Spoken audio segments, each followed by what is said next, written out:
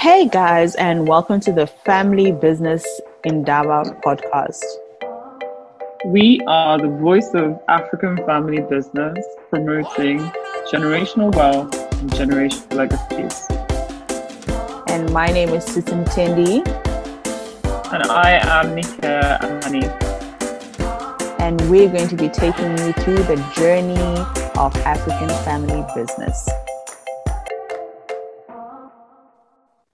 Hello everyone and good afternoon. Welcome to Africa Family Business Research Conference. This afternoon we're joined by Miss Erica Wessels, who will be presenting on philanthropy and human rights and family businesses. You're welcome, Erica. Thank you so much, Nika, and thank you to the Nelson Mandela Family Business Unit. Thank you. So let me start again. I don't know, for some other reason I cannot see my slides at the moment. But I'm going to... we can see the slides. Can you see the slides? Yes, we can. Okay, so I think what I should do is, Elmarie, I'm going to speak to my slides. I fortunately do have... I'm going to just see... Perfect. We can clearly see the slide, so you can just talk and I'll maneuver it as you speak. I'm now on the second slide. Okay, so sorry about this. So you can just start. If so you I wonder why I for someone critical analysis. You can still hear me there? Okay. Yes. I'm going to talk to the slides and then you can just move them along as you hear my conversation going. Perfect. Thank you very much, everyone. I'd like to thank the Nelson Mandela Family Business Unit and the African Family Firms for inviting me to present my paper today. This is the second Family Business Research Conference of Africa, and I'm very proud to be a part of this discussion, especially as it relates to philanthropy. I want to also say that I think the theme is extremely appropriate to philanthropy in South Africa and on our continent as it relates to cooperation and sharing. And as I go through my slides, I will also point out how I see that to be relevant. The topic of my research paper was a critical analysis of the human rights development and income tax legislative framework within which individual philanthropy in South Africa functions and takes place. It was a comparative analysis between the income tax exemption dispensations of the USA and of India. And the purpose of the research was to take a moment and reflect and have a look at where we are at as a South African income tax exemption regime and whether we are realizing the human rights and development aspirations which we have for ourselves as a country. In doing this, there were four different research approaches which were taken into account and which were applied. The first was the doctrinal approach, which was used in analyzing legislation and also looking at the relevant tax law application. I also had a look at the traditional approach, which was taken into account in presenting philosophical views on why people give and what the giving nature is. It was also taken into account when looking at the philosophical thinking behind family business and giving, and also in taking into account what the various international instruments in realizing human rights and realizing the development objectives were. The comparative method was applied in looking at what the USA and what the Indian income tax regimes looked like and comparing that with South Africa and coming to certain conclusions, which then moved into the analytical analysis research section, which was applied in coming to conclusion and making certain recommendations. Elmarie, are we now on this next slide? And the next topic, which I then had a look at, is why and in which context do people actually give? When we look at the definition of philanthropy, then we see that there's a meaning to the word which means to love. And there is a direct interest in what human beings are aspiring to, keeping their dignity in place, and what enhances being a human being through the process of giving and receiving. It often involves private giving for the betterment of others. Part of this process involves actions and behaviors which portray a voluntary commitment to the well-being of others, based on cultural and religious teachings regarding the obligations of those who are for those who have to those who are less privileged. And it's also here that I see a good link between our theme of the conference, Gamadi, which means striving to work in cooperation with one another and sharing. It does hold a theme of seeing out and looking out for others and looking towards the betterment of human potential. Therefore, the tone and fabric of philanthropy is the love of humanity, in terms of which values are identified and exercised in a manner which benefits another. Philanthropy, and those of us who work in this field will realize philanthropy is not charity. Philanthropy aims to make a long-term impact and to address certain of the principal, or let me rather say, certain of the root causes of the difficulties we experience and we want to address. Whilst charity is seen as a knee-jerk reaction, it's an emotional short-term reaction and often doesn't address the core problem which gives rise to the challenges we face. From there, we move on to the phases of philanthropy, and this includes family business and the African relevance. So globally, and I would say in developing nations, this trend is also seen. There's a move away from personalized to formalized giving, which means if there is a legal and a structural home within which philanthropy can take place, that is welcomed and that is appreciated. It's at this stage in my paper where I was able to look at the norms and the underpinnings of African philanthropy and what the fiber of philanthropy on our continent is. And we've mentioned several times throughout this conference the relevance of the Ubuntu maxim, the Ubuntu cult philosophy, which is humanity towards another. I also read the Zimbabwean maxim, which I really liked, and I thought was so representative of philanthropy in the African context, which is to be human and to affirm one's humanity by recognizing the humanity of others and using that as a basis to establish relations with other people. So, after having had a look at the African context and the forms which philanthropy in Africa takes on, one can confirm that also here there's a movement away from more unstructured philanthropy to that which is more formalized and which is structured. From there, I moved on and had a look at family philanthropy. And the definition of family philanthropy includes a family business or owning partner making voluntary donations of resources, which include money, knowledge, time, and effort to support social and environmental causes. So traditionally, family philanthropy would include financial donations to charitable projects, donations, time, and goods, and more recently, what we've seen is an increase in social impact investing. Social impact investing is investing in funds, companies, organizations that yield social and environmental impact, as well as financial returns. And this ability to measure the impact of what philanthropic contributions are making is becoming more and more important as the nature of philanthropy evolves, and also those who involve themselves with philanthropy change. I'm referring to next generations and how they manage their philanthropy initiatives.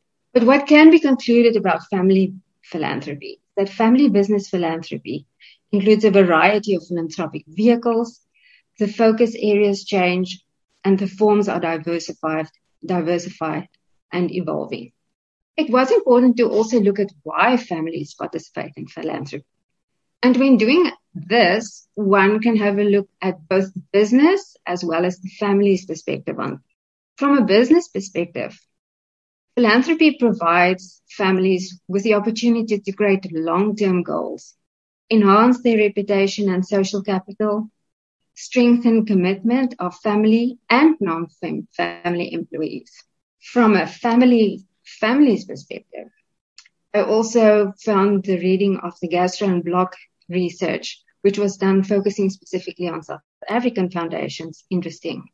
It confirmed that the reasons why families involve themselves in philanthropy is because it can maintain family values and legacy. Family members can remain involved when leaving the business.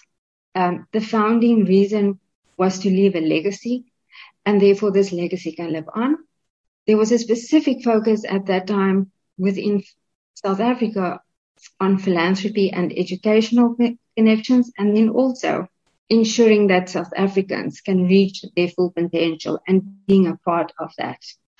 It's interesting to note that KPMG conducted research towards the middle of last year, and it's going to release a report on the trends in philanthropy and family business philanthropy soon. But what our global head of family office and private clients has said is that while wealth can all too often pull families apart, philanthropy can bring family members together under a common banner.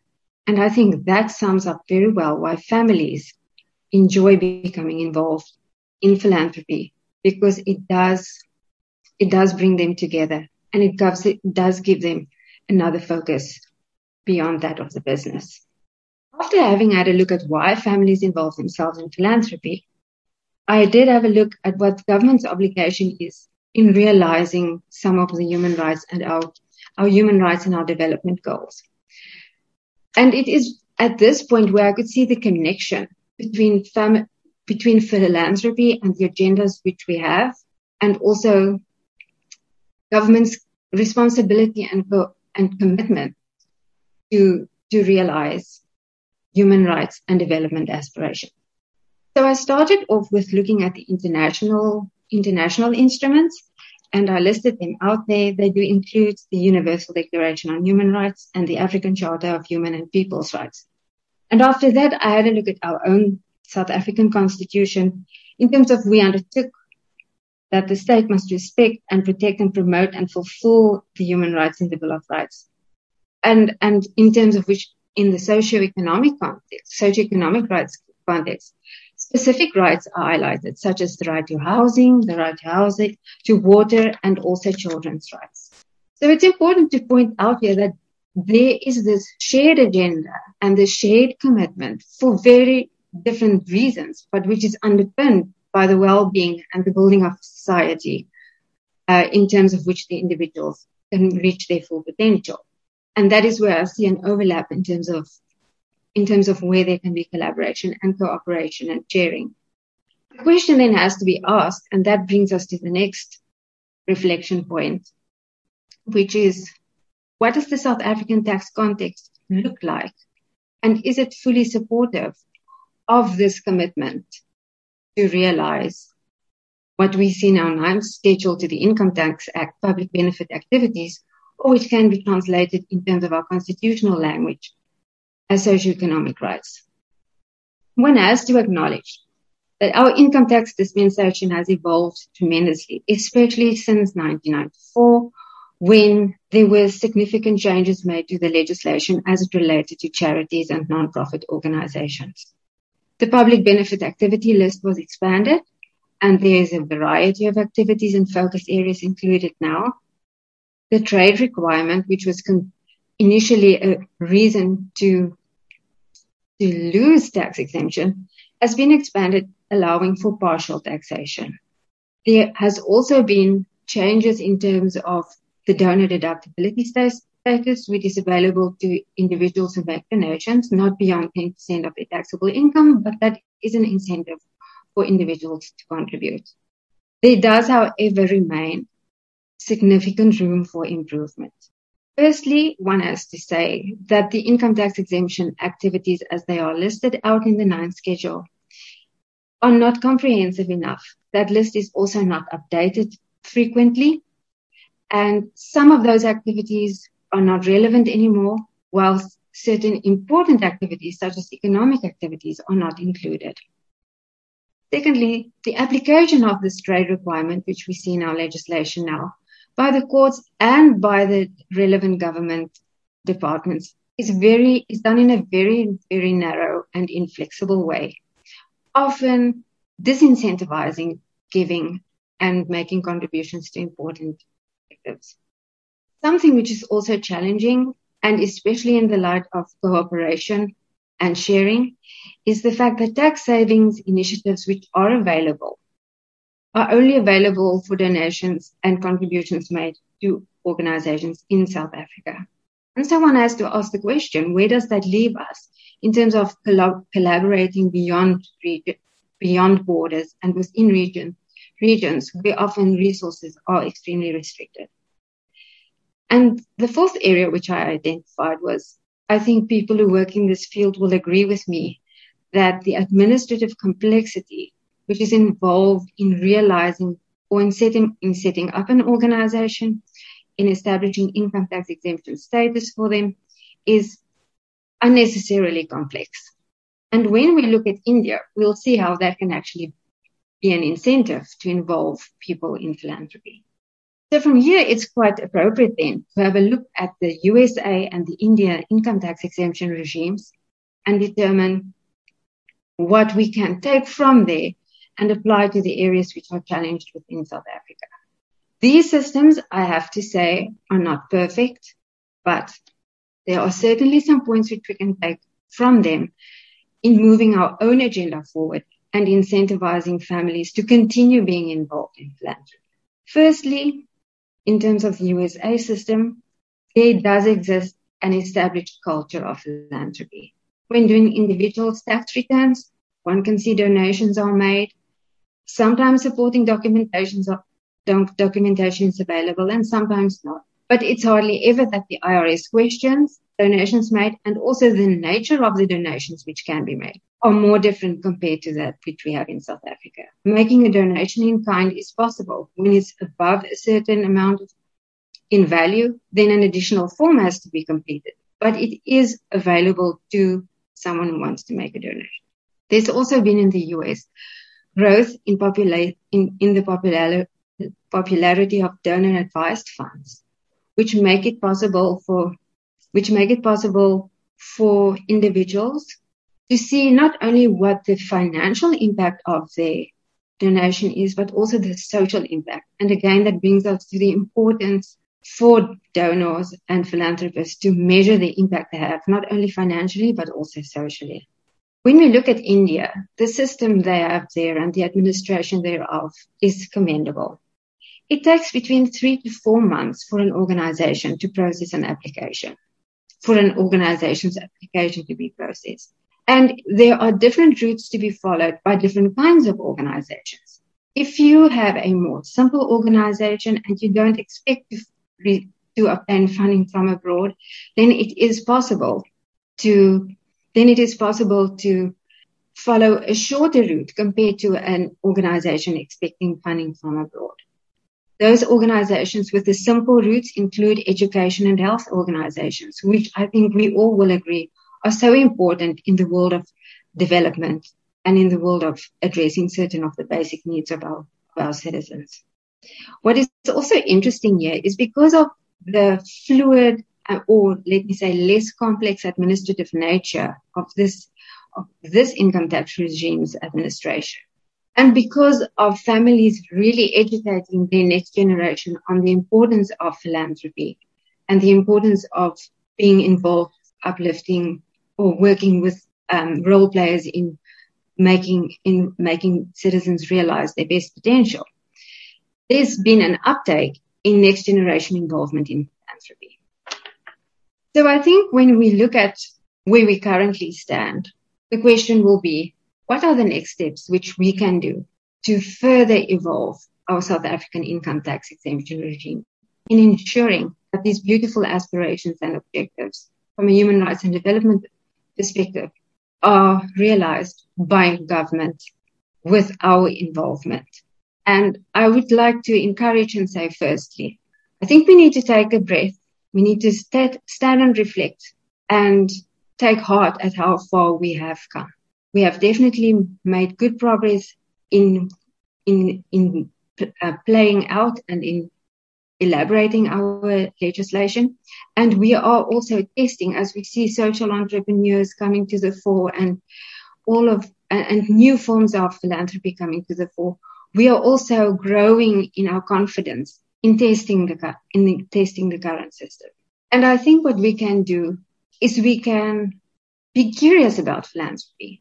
We can engage with philanthropists and with people who are very involved with development initiatives and ask why they are involved. And from there, our input into submissions and recommendations to change legislation can be trendy, it can be relevant, and it can be forward-looking.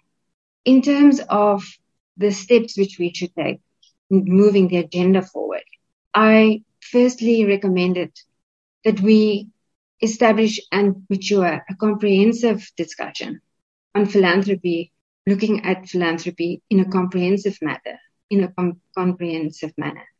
And I would like to compliment and commend this conference on including the topic on the agenda and facilitating this conversation, because it is so important and it definitely informs future input when and where the opportunity arises. Secondly, through engagement with parliamentary submissions and also on a day-to-day basis, we must apply our minds and communicate how we think the administrative complexity which currently faces philanthropists in South Africa can be addressed. As we know, for instance, if you want to register an organization, there are various departments which are involved. And I think that can be streamlined. And when the opportunity comes, we can make that recommendation. Also, I think public benefit activities have to be expanded and modernized on an ongoing basis. And this can be done by engaging with the tax exemption unit and also by making submissions. For instance, what we used to see in the form of the Davis Tax Committee and whichever opportunities arise as we go forward. The donor deductibility status which we currently have has to be expanded and enhanced. And similarly, when we engage with our organizations and we see new initiatives which could be seen as trade, we have to engage with those relevant government departments and with the administrators in establishing a broader thinking around what sustainability means for organizations and what trading involves. Lastly, there is currently a prohibition in place in terms of our income tax, which prevents organizations from creating I would almost call a reserve from which they can then, an endowment from which they can then operate and which will really enhance sustainability going forward for our organization. So I would like to recommend that we engage again and we try to see that this prohibition is removed from our legislation. So in conclusion, I would say, similar to everything else, philanthropy in South Africa and in Africa has not been unaffected by the health and economic challenges we faced recently. But I think we've shown our resilience as family business philanthropists, and we've shown our interest in ensuring that all the role players play their part in moving this agenda forward. And I trust that these recommendations makes this discussion a little bit more tangible and assists in setting an agenda going forward. Thank you so much, Erica. That was so insightful, really interesting presentation. Unfortunately, we're out of time, but we'll have time on the panel discussion in about 30 minutes to unpack this even further. I'd invite everyone. Well done, Erica. All well. Really well. I'd invite everyone to join us on the next presentation, literally in about 2 minutes, on exploring cultural differences in family firms. Thank you.